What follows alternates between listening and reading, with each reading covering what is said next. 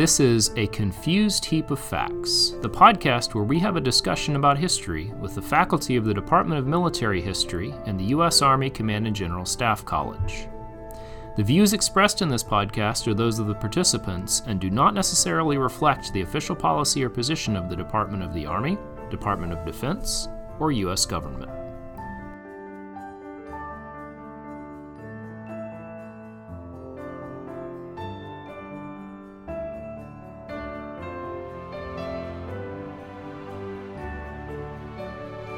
Hello, this is Dr. Jonathan Abel, Associate Professor of Military History at CGSC DMH. We are here with Associate Professor Dr. Jeremy Maxwell. Hello. And we are also here with Assistant Professor Dr. Angela Riato. Howdy. And today we're going to talk about one of the areas in which Dr. Maxwell specializes, which is the racial integration of the U.S. Army in the mid-20th century, so late 1940s and on. So, Dr. Maxwell, let's go ahead and start by asking the very simple and perhaps obvious question. Why is the U.S. military, and specifically we're talking about the Army, segregated going into the 1940s?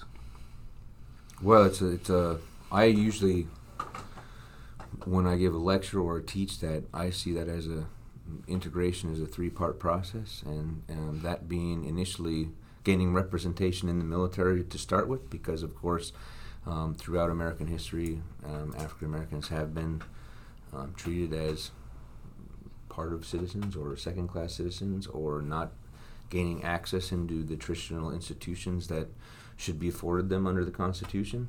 So I see it as gaining entry into the Army and gaining sustained presence in the Army, because as we know, prior to the 20th century, African Americans are actually present in all U.S. wars, maybe part of the war with Mexico. However, they are usually the ones that are then let go. Mustered out, right? Right. Yeah. So it's very much at the needs of the U.S. military. And at the risk of being kind of crass, we're essentially talking about cannon fodder, right?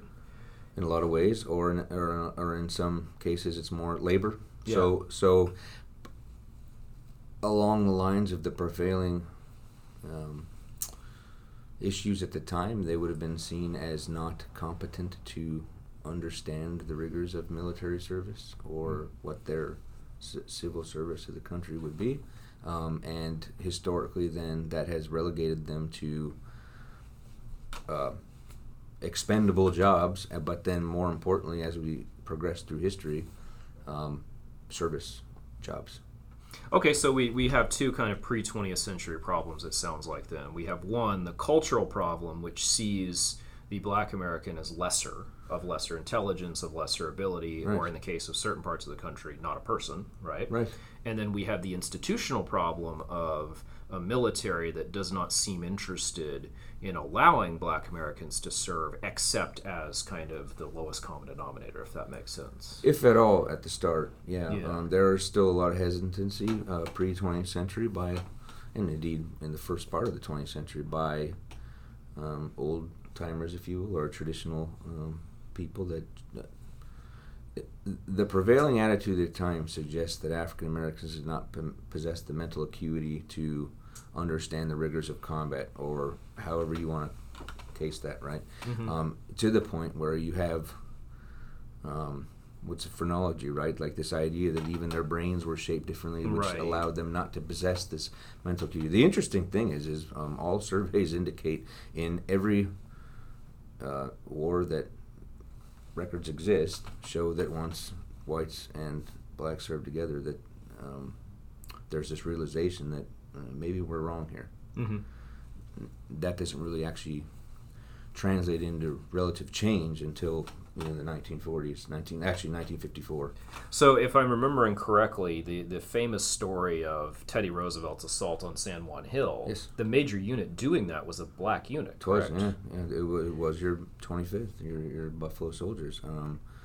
And, more to the point there, Teddy Roosevelt's an interesting character within the scope of military history, because he is very pointed about a pecking order he sees as where different races lie. In fact, I think he probably put Japanese at the time higher than any other races. Now, that didn't mean that they were equal to whites in that case, but in his mind, because of the ingenuity that they showed in progressing past the Meiji Restoration, during that period, he was enamored with how fast they did that. Which is a pretty stereotypical patrician Gilded Age ideology, right? This kind of stacking of people and races and genes, and as they would have thought. And I think to some extent the idea that it is incumbent upon himself and other high-standing whites to inform lower classes of people on how to do things, just as we know, like in World War I, the whole idea of the U.S. going to war to inform the world on how to be moral, right? Right. So, Dr. Maxwell, can you talk to us a little bit about how some of these individuals, white individuals especially, reconciled with the fact that they are seeing African Americans prove themselves on the battlefield, but then coming out of that war and saying they're still going to remain out of the military, or if they are in the military, they're going to be in segregated units? How do they reconcile that, the actual reality, and then their cultural social beliefs? In a lot of ways, that's a in-service and out-of-service issue, right? I mean, in service, it becomes apparently clear to them that this person exists just like they do to help each other survive this arena of war, right? But most say 1960s, actually probably pre-1968, say that depending on where they live within the states, where they hailed from, that that basically has an impact on when they get home. They stipulate the fact that it was a great experience, that they trusted African Americans during their service, made great friendships, but were very emphatic in the fact that they just knew that when they went back to their home areas that was not allowable or not PC in that area. Mm-hmm. Yeah, and one of the points you bring up that I think is important here is, across the board, America is a racist and a racialized place, right? Sure. Mm-hmm. But there are areas of the country that are more segregated, more racialized. The American South, of course, rural spaces everywhere. Sure.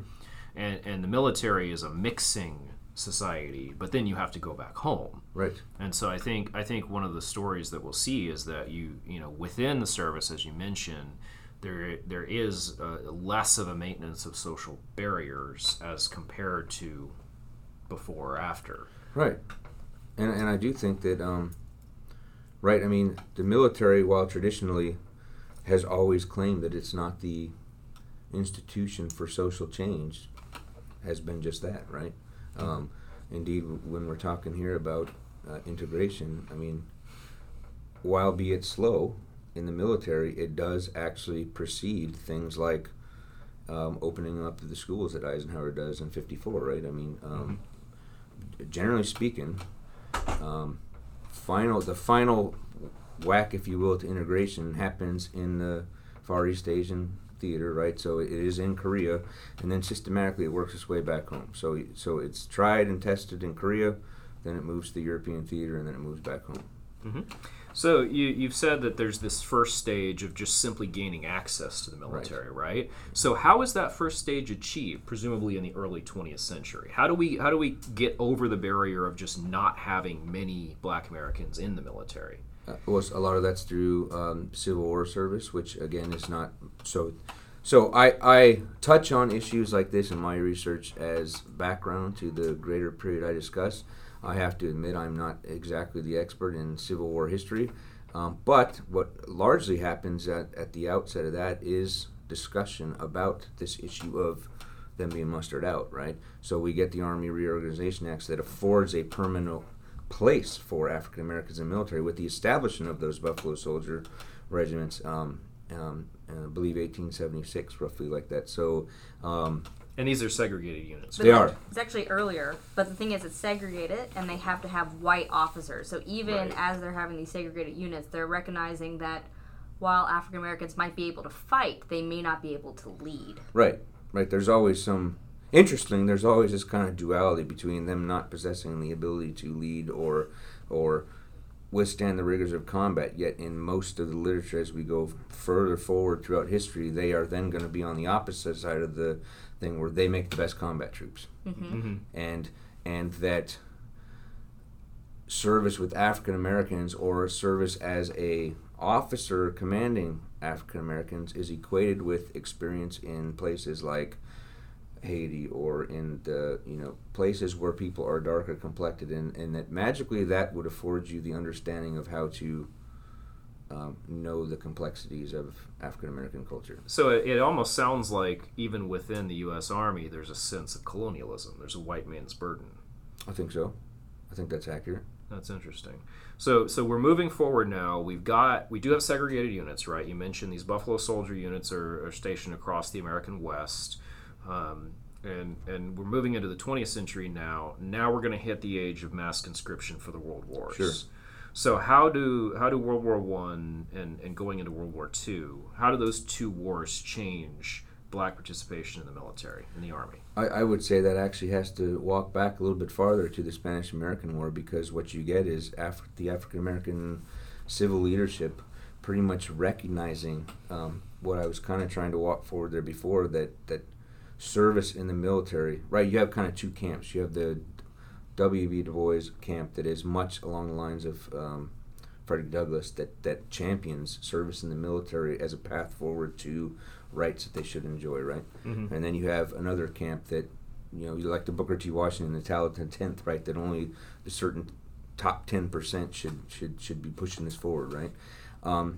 A lot of that is recognition by African American leadership that National Guard units are the avenue to more permanent service in the regular Army.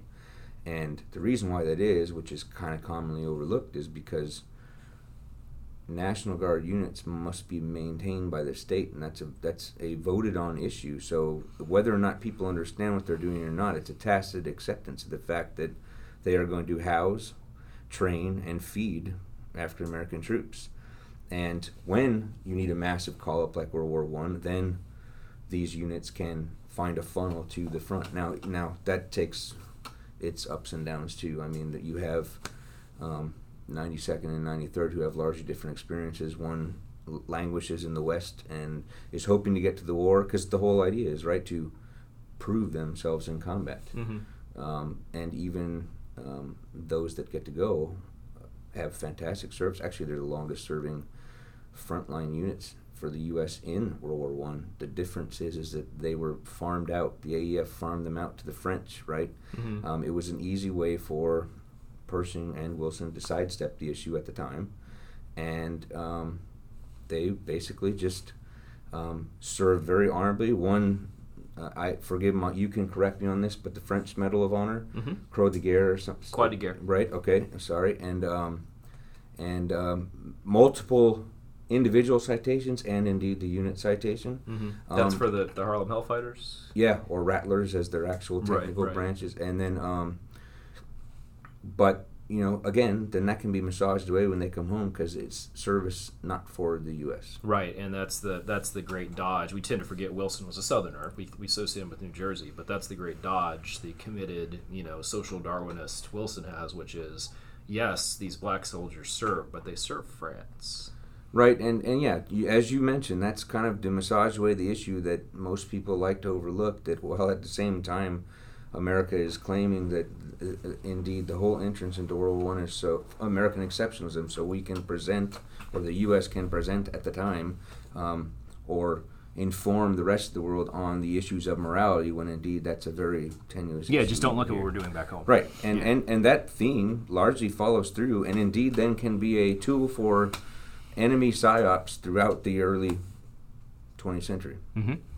I was just thinking, you mentioned about these forces being given over to French units, French commanders. Another way, the U.S. doesn't really have to deal with them, but another reason is that the French also have their own black colonials working with them, and they may have thought that the French commanders would know how to better deal with people of color rather than American. I think you could make that assertion. I'm a little bit more pessimistic in the fact that I think it was a sidestep. However, as you note, I mean, French colonialism. I mean, they have been interacting with people of African descent for much longer. It is not as big of an issue, or at least not a reported as big an issue, like at the front, like they've been integrating forces. Certainly, especially with their kind of Legion type things. I mean, they've had taken people from all over, and I don't think it was an issue. So I think really, while that assumption can be made, I think we have to be really fair and think that this is an easy way out for the Wilson and Pershing leadership. Do we see anything similar? I'm jumping ahead a little bit, forgive me. Anything similar in World War II where they're trying to sidestep the inclusion of black troops in the military by giving them to maybe the Pacific theater rather than the European theater, or lending them out to other countries? The World War II is a different animal, I think. I don't know pretty much about the whole... So the only hard and fast example I can give with respect to farming out to other areas, I mean, as part of the U.S. forces, they obviously traveled throughout. So the big issue would have been Australia, right? Service in Australia, where they met with unhappy because welcomes. of the Aboriginal tensions?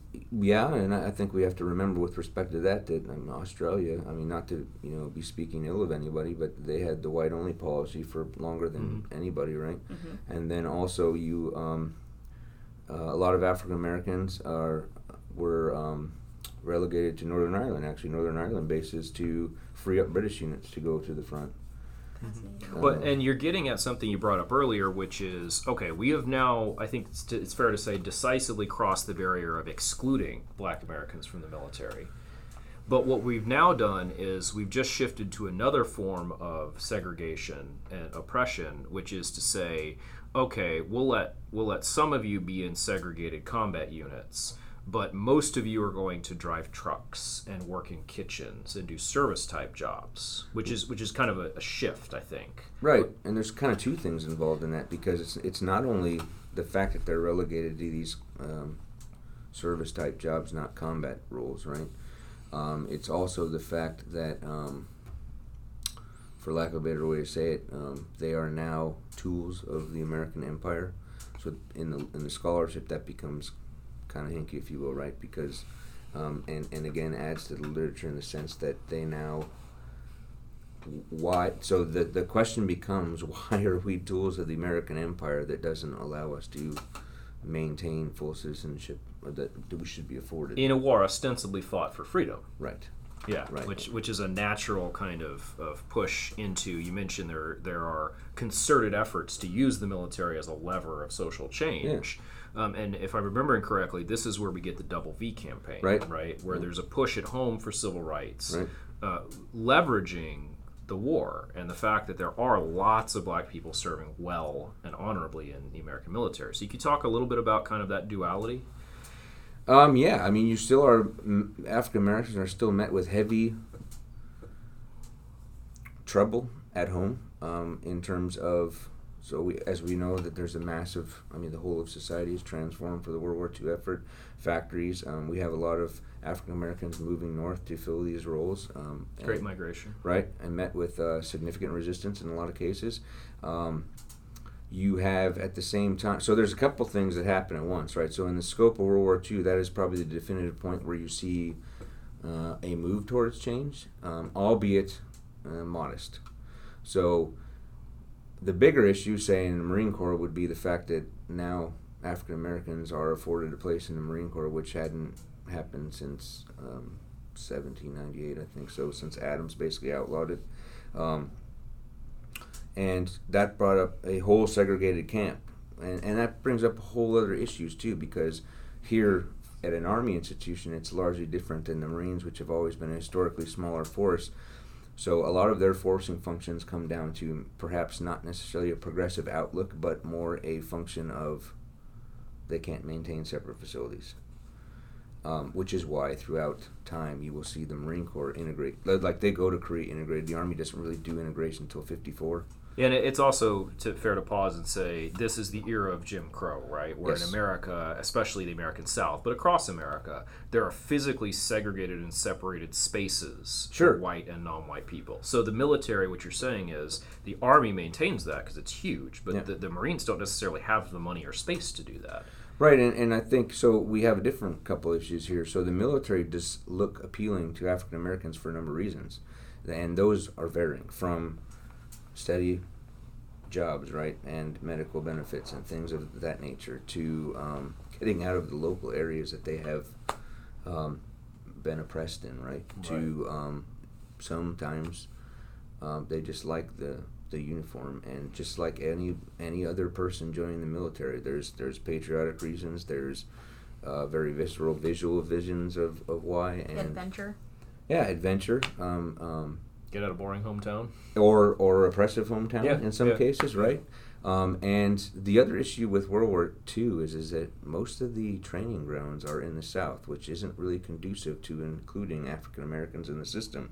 Right. So you're basically, in essence, putting them in jail because they can't go into local areas outside, right? That might be a harsh way to term that. Well, no, and I think it's worth pointing out, too, it's not as if, as you say, that the military is being progressive in this and fighting this. By and large, as I understand it, not only did the military not fight these kind of segregated rules, they actively worked with the local authorities to enforce them. Right. And indeed, I mean, after the war, George Marshall will say one of the biggest errors we made was having so many bases in the South, and it just was not conducive to facilitating this change. Now, the other big issue with World War II, right, is of course we start seeing integration towards the end of the war at the company level with the 5th platoons that Eisenhower signs into effect, right? Probably largely unknown. So you have two things. You have Montford Point Marines, and then you have African Americans being able to volunteer for service in the infantry before the Bulge, right? And so it is a very pivotal point, because while you can't claim that this is actual integration, it at some level it is, and it's the predecessor for, or it kind of predates these major Army surveys about, or DoD surveys about what is termed the utilization at the time of Negro manpower, right? That's the title of the survey, which emphatically states and shows by all the interviews that everybody thought that African Americans performed with valor. Okay. So is this because you said the term utilization? Earlier you said tool. Right. Are the 5th platoons, Monmouth Marines, are these because of necessity? They're going into a huge offensive and they need men? Is that why they are integrating slowly the military, or is this more of an altruistic thing on Eisenhower and Marshall's behalf that the military should be integrated? With respect to the Army, it is wholeheartedly a fact of need towards the end of the war. With the Marine Corps, it is more down to the fact that Roosevelt issues the executive order that basically bans discrimination within government organizations, which includes the military, right? So Commandant Holcomb at the time of the Marine Corps emphatically got up and stated that his true intentions, and the fact that I believe somewhere along the lines of the African American, or in the vernacular of the time, has the option to seek service in the Army and the Navy at the time.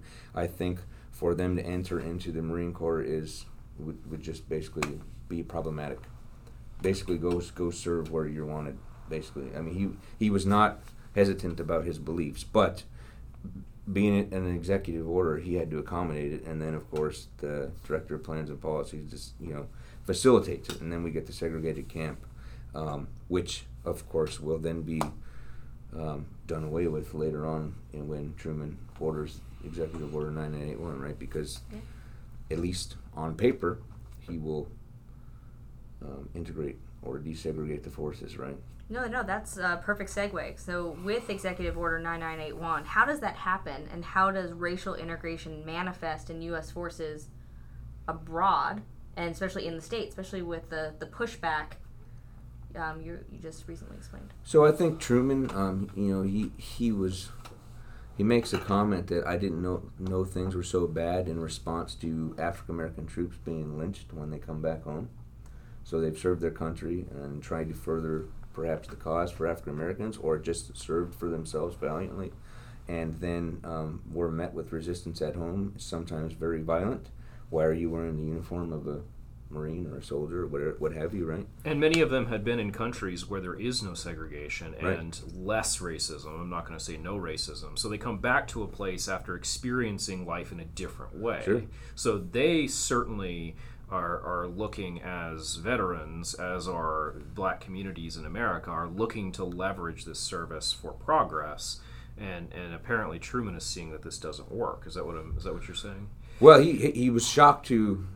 I don't know if that's just a general apathy towards reading what's around him, or he obviously had other issues, but at the same time he's saying, I didn't know it was this bad still, and at the behest of listening to a lot of the African American leadership at the time, we get Executive Order 9981. And the problem with that is it looks great on paper, but that's effectively all it is when it's issued, because your service chiefs basically look at that as guidelines, not as a mandate. So let's dig into this a little deeper. This is an era of great change, right? Between Yes. 1945 and 1950. The executive order is issued in 1948. So it's the year after the National Security Act. Right. And the government is essentially changing wholesale Right. to fight the Cold War. Right. So to bring us back to the thread we had from earlier, Truman issues this executive order ordering the integration of the military. I believe these include the entire federal government in that?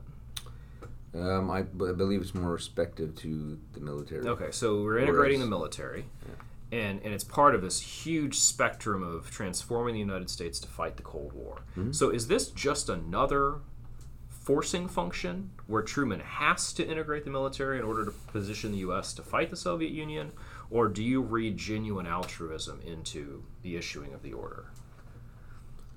I think both, if that's okay to say. That's all right. I think that Truman can be read both ways. I mean, he came from a background that was probably, like, realistically largely segregated. I mean, a lot of books present him as he is a progressive, but at the same time,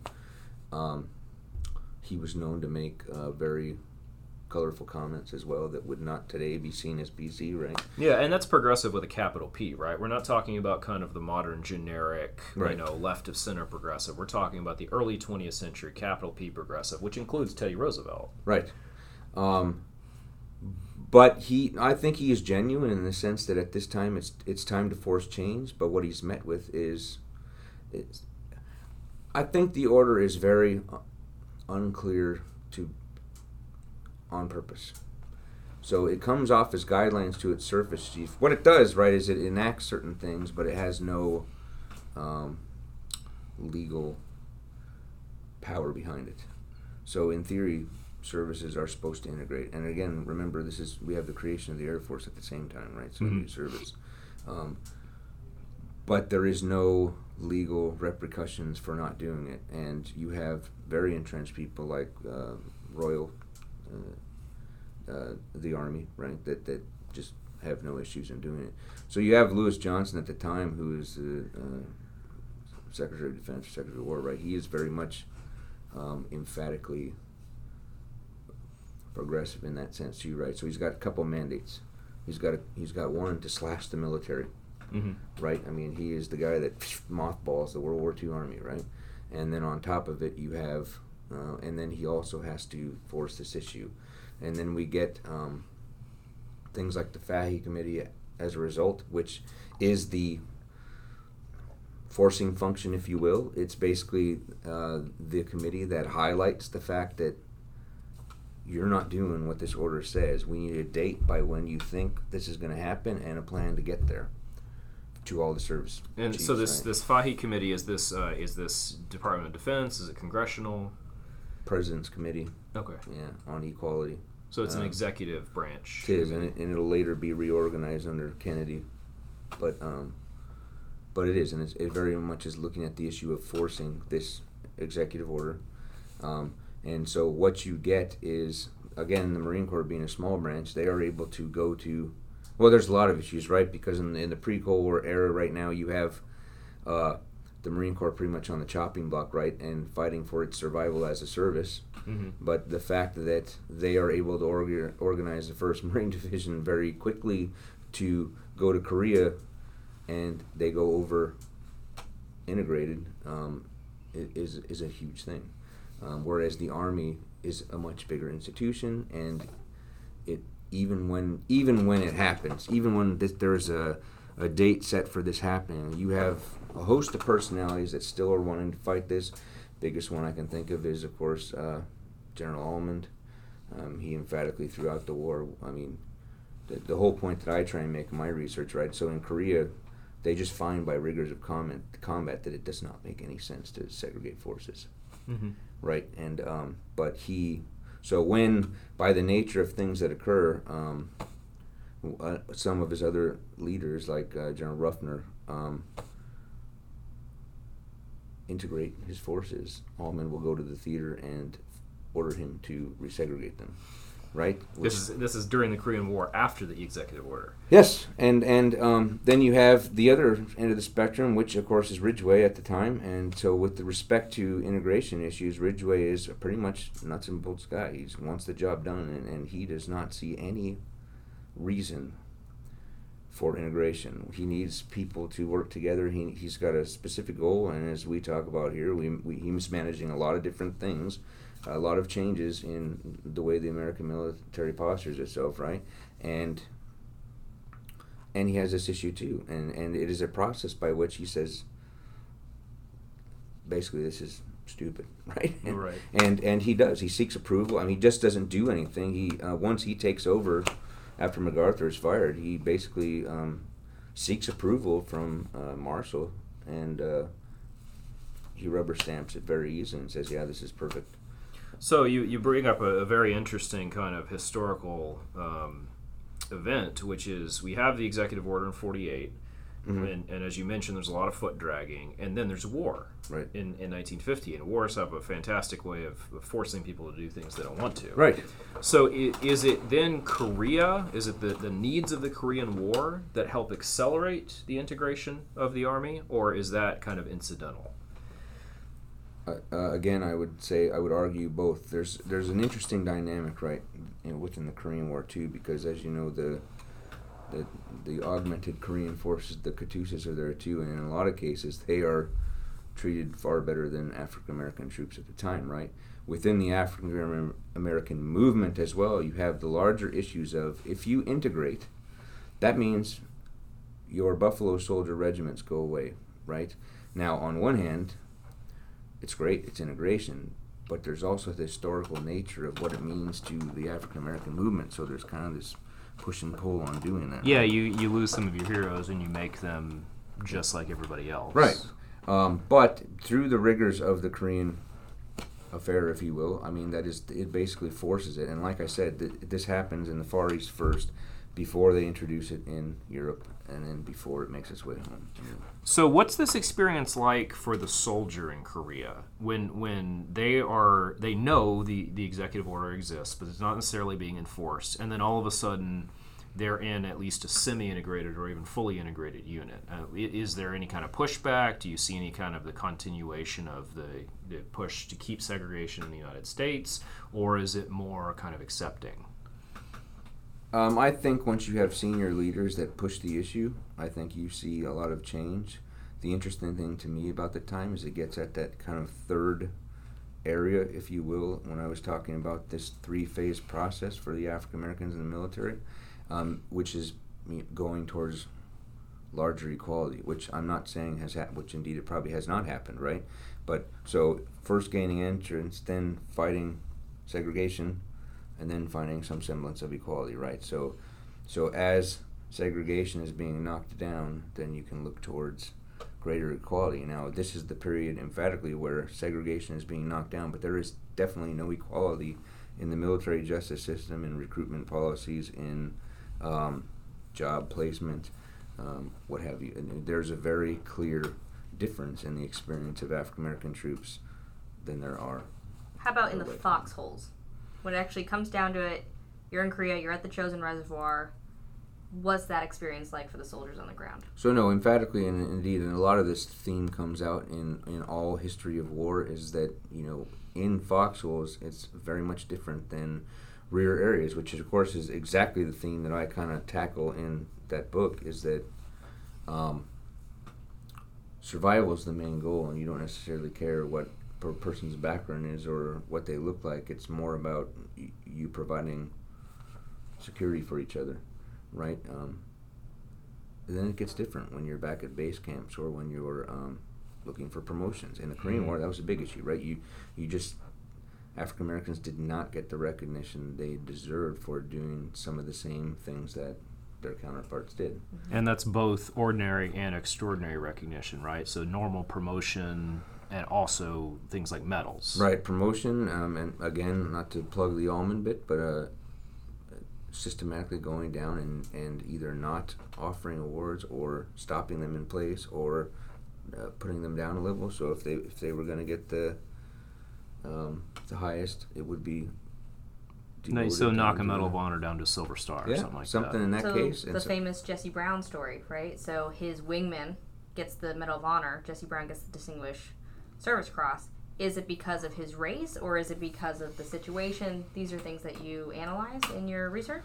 To some extent. The overall, perhaps, injustice, if you will, so not just lack of requisite medals at the right status, right, but also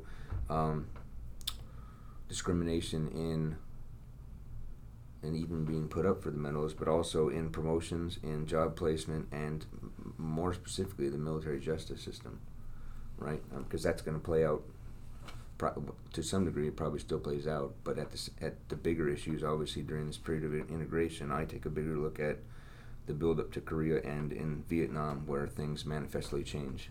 So let's drill down on that point a little bit. You say there's inequality in the military justice system. What exactly do you mean by that? Well, Korean War was new to everybody, and you have instances where African American units were reported to flee from oncoming Korean troops, and systematically they were, as you know, during times of war, fleeing in the face of the enemy is punishable by death. And white troops did the same thing, but in the case of African Americans, they disproportionately were put either on very hard, 10-year hard labor duties, or indeed put up to die. And there was a big case where Thurgood Marshall had to go out there and assess the situation, assess MacArthur, assess how African Americans had been mistreated in the military justice system, and indeed then we get into the complexities of MacArthur himself. MacArthur's a different animal altogether, because I think that the common perception is that he just he didn't care about anything that didn't concern MacArthur.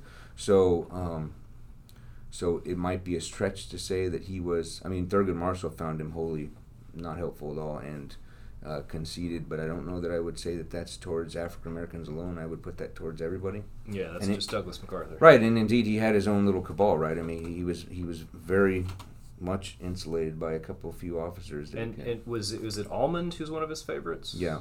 Almond, by all rights, probably should not have even been in command of. After World War II. After World War II, right? Because when his experience in Italy, I mean, he wholeheartedly is a failure in that sense, and normally that would spell the end of your career. But he's MacArthur's boy, and indeed he not only his boy, but I mean he pretty much manages all the other generals. Like he manages access to MacArthur, and then for some reason he's also handed 10th Corps with no amphibious experience, and in some ways superseding higher-ranking generals for that part of operations, and so it's a very weird place in history. Yeah, and you highlight, I think, something that's very important when we talk about issues like this. I think it's tempting to look at this as we know American society is segregated and racist. We know the military is still, in some ways, segregated and racist, but that's not all that's going on. And it's not as simple as flipping a switch. There's a whole lot of these different complicating factors that they have to work through to achieve equity. Sure. So I was gonna say, like, what kind of sources did you use to get at all of this? Because it's such a, your research covers so many topics, so many aspects of racial integration. Do you look at, like, the green books from World War II? Do you look at official records? Do you look at court-martial records? What kind of sources did you use to really get at what's happening? So this short answer is all of those, but all of the things. But so in terms of government publications, of course, there's the desegregation of the armed forces. That's a good starting point for a lot of the documents that would be at NAR there in Maryland with respect to Gillum Board report. So all these bodies that are formed to assess if there is unequal opportunities. And that's National Archives in College Park, Maryland. Yes. And because I'm dealing largely with, so I can get the context for stuff predating that, but for just prior to World War II and indeed World War I forward, that's largely where it's going to be. Okay. And then of course smaller projects like the Marine Corps History Command. You brought up several times that there's committees and panels and there's surveys being conducted. Sure. So is the government investigating the existence and effects of segregation in kind of a good faith effort to undo them, or is something else going on with all these surveys? I think yes, but I think that's can be construed as the opposite. Certainly, by the time you get to Korea, I mean, they organize a major research Project Clear, right, where they go over to interview people in forward units in Korea, and what that does is confirm practices that are already taking place. That through combat in Korea, integration is taking place. So it pretty much at that point is actually just highlighting the validity of what they're saying. Mm-hmm. In cases before that, then I think that they were actually trying to get at the heart of a problem, and I think what they wholeheartedly found out was that this shouldn't be an issue. So now we're coming out of Korea, and it's the early 50s. The civil rights movement is really getting kicked off. We're about to have Brown versus Board. We're about to have the Montgomery bus boycotts. So it's 1953, 54, 55. We have a model, right? You guys mentioned the Far East forces in Korea, Japan, for integration to some degree. It's of course not perfect. Where do we go from here? What happens to this desegregation process coming out of Korea? You get more towards discussions of not just discrimination, say, in service, but it goes like, so when Kennedy reorganizes the Equal Opportunity Board, we're looking more at opportunities in terms of off-base housing, things like that. So this is the early 60s? Yeah, 61, I believe. And then, and of course, in his typical Ullman form, I think at that time he's long retired, and he's writing, I think in the Army War College, the archives that are there at Carlisle, right? They have multiple documents that he pens from his role as one of the board members of the Alabama Life Insurance Company, or what have you at the time, to senators and congressmen, not only giving his opinions why the board should not be organized, but also providing his whole idea on how to resegregate the forces.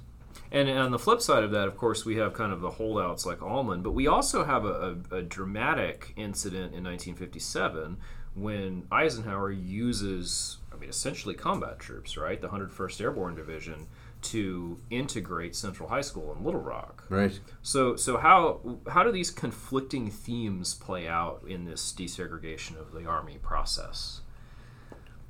So I don't know that I would hang up too much. There are certainly big issues. The whole fact that an army is used in that function anyways is a whole animal of its own. Mm-hmm. But with respect to the integration process in the military, you have a very big change between Korea and Vietnam. Okay. And that comes, a lot of the African American soldiers that fight in Korea sign up again in Vietnam, at least from like Montford Pointer perspective, like in the Marine Corps. You have people now that have fought in World War II, Korea, and now Vietnam. What you get is a wholly different argument within the African American community, because remember, now we have drafts. Mm-hmm. Now we have Civil Rights Act. I mean, major social upheaval in the 60s. Mm-hmm. So the draft is basically bringing in all social issues at home to the front.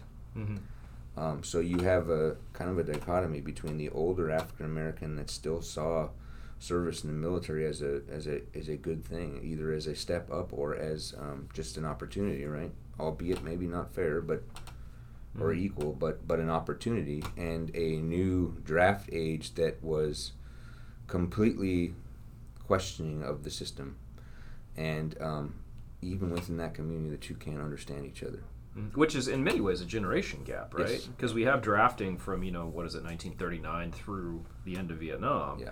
But as you're saying, there's a strong anti-draft movement in the 60s. Sure, and with the multiple protests that are going on, anti-war movements, anti-draft, civil rights issues that are going on at home, every single issue filters to Vietnam. Mm-hmm. And then, so societal issues from home are now affecting not only Vietnam, but you have riots in Kanawha Bay in Hawaii, you have riots in Vietnam, you have riots back at home at the Briggs in North and South Carolina. You have the biggest one in Vietnam, of course, is the Long Binh prison, right? Again, based on unequal treatment or the fact that there is so much of a higher representation of African Americans that are winding up in Long Binh to begin with, and of course then all the peelers or all the guards are whites, so it just allows that tense situation to manifest even greater. But I think that that forces. This is the time period where a lot of change happens. Now that is to say, though, that 1968, of course, with the death of assassination of Martin Luther King, is a major flashpoint. Mm-hmm. So every riot that you see in the States does find its way over. And for Americans not familiar with this, after the King assassination is probably the single largest incidence of mass unrest in American history, where you have major riots in pretty much every major city in America. Right, and in Vietnam, things kick off. And you have, so the interesting change, right, is you have self-segregation. Mm-hmm. So these issues that we discuss about being in combat or combat serving as a bringing together type function, that's great. It still happens. You still need people to protect each other in forward units. But when they get back to the base camps or in major installations, you will find different races self-segregating into their little groups, right? I was just going to ask that. I was like, what do you see actually in the jungles of Vietnam? Are they still helping each other, or are there any instances of fragging of white officers from black troops, or is it very much we will be brothers in combat, but once they return to the rear area, that's where they kind of self-segregate and tension returns? I think African Americans are still used as scapegoats, and that's readily abundant in the high numbers that wind up in the Briggs, but at the same time, there is that in the bush, there's survival, right? That's fine. In the rear, you have a segregation of people along many lines, mm-hmm. not only race, preferred drug of choice. You have your juicers and your heads. I mean, it is a completely separated, self-done mm-hmm. thing in Vietnam, and which is something that's happening in the civil rights movement in America, right? Where you have a kind of break between the Martin Luther King path and the more radical, even separatists, sure. groups like the Nation of Islam. Sure, and all that stuff manifests in Vietnam. You have issues over traditional military haircuts and afros. You mm-hmm. have traditional African wear making it to the front, which is not conducive to traditional military practices, and then there's whole discussions or punishments based on that, mm-hmm. even down to greeting practices, the dap at the time, right? I mean, hitting each other's fists rather than your traditional handshake or whatever. Just in what is perhaps construed as an unmilitary or untraditionally military-like way to carry yourself. Right? Yeah. So basically, just trying to find more ways to differentiate between people, and indeed that carries over because we have things with McNamara and his Project 100,000, which of course lowers the bar for entrance exams. So you have a very big argument at the time since then about whether or not disproportionately African Americans were in forward units. Mm-hmm. And in this case, it's almost a reverse of the situation we saw in the early 20th century, where black soldiers were relegated to service jobs. Now the argument in Vietnam is they're being pushed out to places where they're going to be killed. Right, and of course they're better at it now, magically, right? Right, and so it's what it sounds like you're saying is the long-term trend is there may be steps towards integration, but we still have these kind of they're not even necessarily glass barriers, but they're pretty solid barriers that are built in new ways as the laws change. Yeah, and then we get into social issues like the whole relegation of African Americans to Cat 4 and to infantry basically is based upon the fact that most of their institutions, most of their education is not on par with whites or other races at the time. So of course that's going to relegate them. So by then lowering the bar, you have the issues of perhaps more representation in the infantry, but in other places like the Navy, where perhaps there are more technically minded jobs and you are in a very close proximity, you're going to have racial tensions explode in things like the riots on the Kitty Hawk and the Constellation, where people are seen to not possess the mental acuity to do these jobs, which of course are technical, but Project 100,000 kind of, while McNamara champions that as a good thing, perhaps maybe not be. Yeah, and for people who are unaware, Project 100,000, if I'm remembering correctly, is an effort essentially to lower the mental acuity floor. And it brings in a lot of people that we may now recognize as being outright mentally ill or disabled or developmentally delayed. Yeah. It basically just lowers the standards on that aptitude entrance exam so that people that were wholeheartedly marked off for military service are now ushered in. And of course then you get into different social aspects, like they're filling these ranks with African Americans and then issuing deferments, or the National Guard units are getting privileged white people from white backgrounds. But this is all need-based again, right? Because to fight Vietnam and to fight the Cold War? That's how it's championed, yes. But again, if you look at the social aspects of that, there are inherent problems with it, and they manifest in the riots that ensue. Well, and it's funny that the need just happens to match up with the segregation of society. Sure. Yeah. Well, it's just fascinating because we keep talking about the same things. It was like whether we were in the American Civil War, whether we were in the Spanish-American War, World War I, World War II, we're seeing the same themes.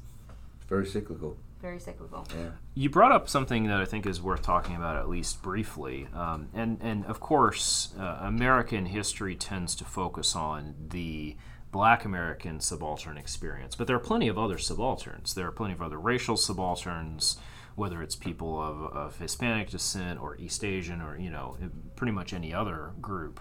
There's also the gender subaltern. Sure. So would you see the Black American soldier military member engaging in what we would now call intersectionality across subaltern groups during this period? Would you see this more as kind of a particularist push for equality, but not necessarily in an intersectional way? I think it's better looking at the African American experience in the military as the first major movement, and I think that everyone since is built upon that. So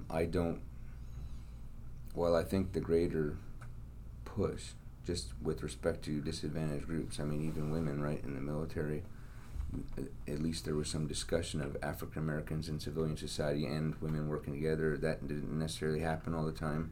And then, of course, women were left out of things in some form or fashion. But I think the push for African Americans and equality in the military was more geared towards them. And I think it has become then the paradigm, if you will, that Hispanic Americans have then followed suit.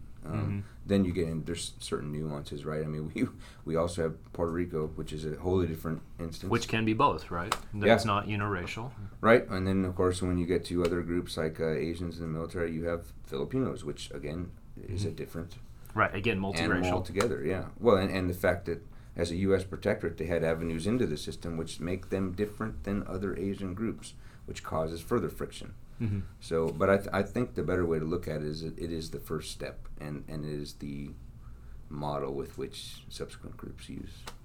Yeah, and I think what you're getting at, and by way of conclusion, it sounds like what you're saying is that going through Vietnam, these issues still are very much outstanding. Sure. And it's going to have to wait till after Vietnam to really begin some of the settlement of them. Sure, and I mean the biggest one, obviously, in the development of the all-volunteer force after Vietnam is, of course, the inclusion of women in the military, right? But yeah, you can walk that forward for any subaltern group, if you will, or disadvantaged group, American Indian, who largely are probably not represented as they should be yet still. And then, yes, I would argue that equality does not exist still, but there are certain pointed times where greater steps are made. Well, it's been a fascinating discussion, Dr. Maxwell. Thank you. Thank you. Thank you. If you like this episode, please make sure to check out our other podcast, Broad Gauge Gossips, where we talk to members of the Department of Military History faculty so you can get to know them.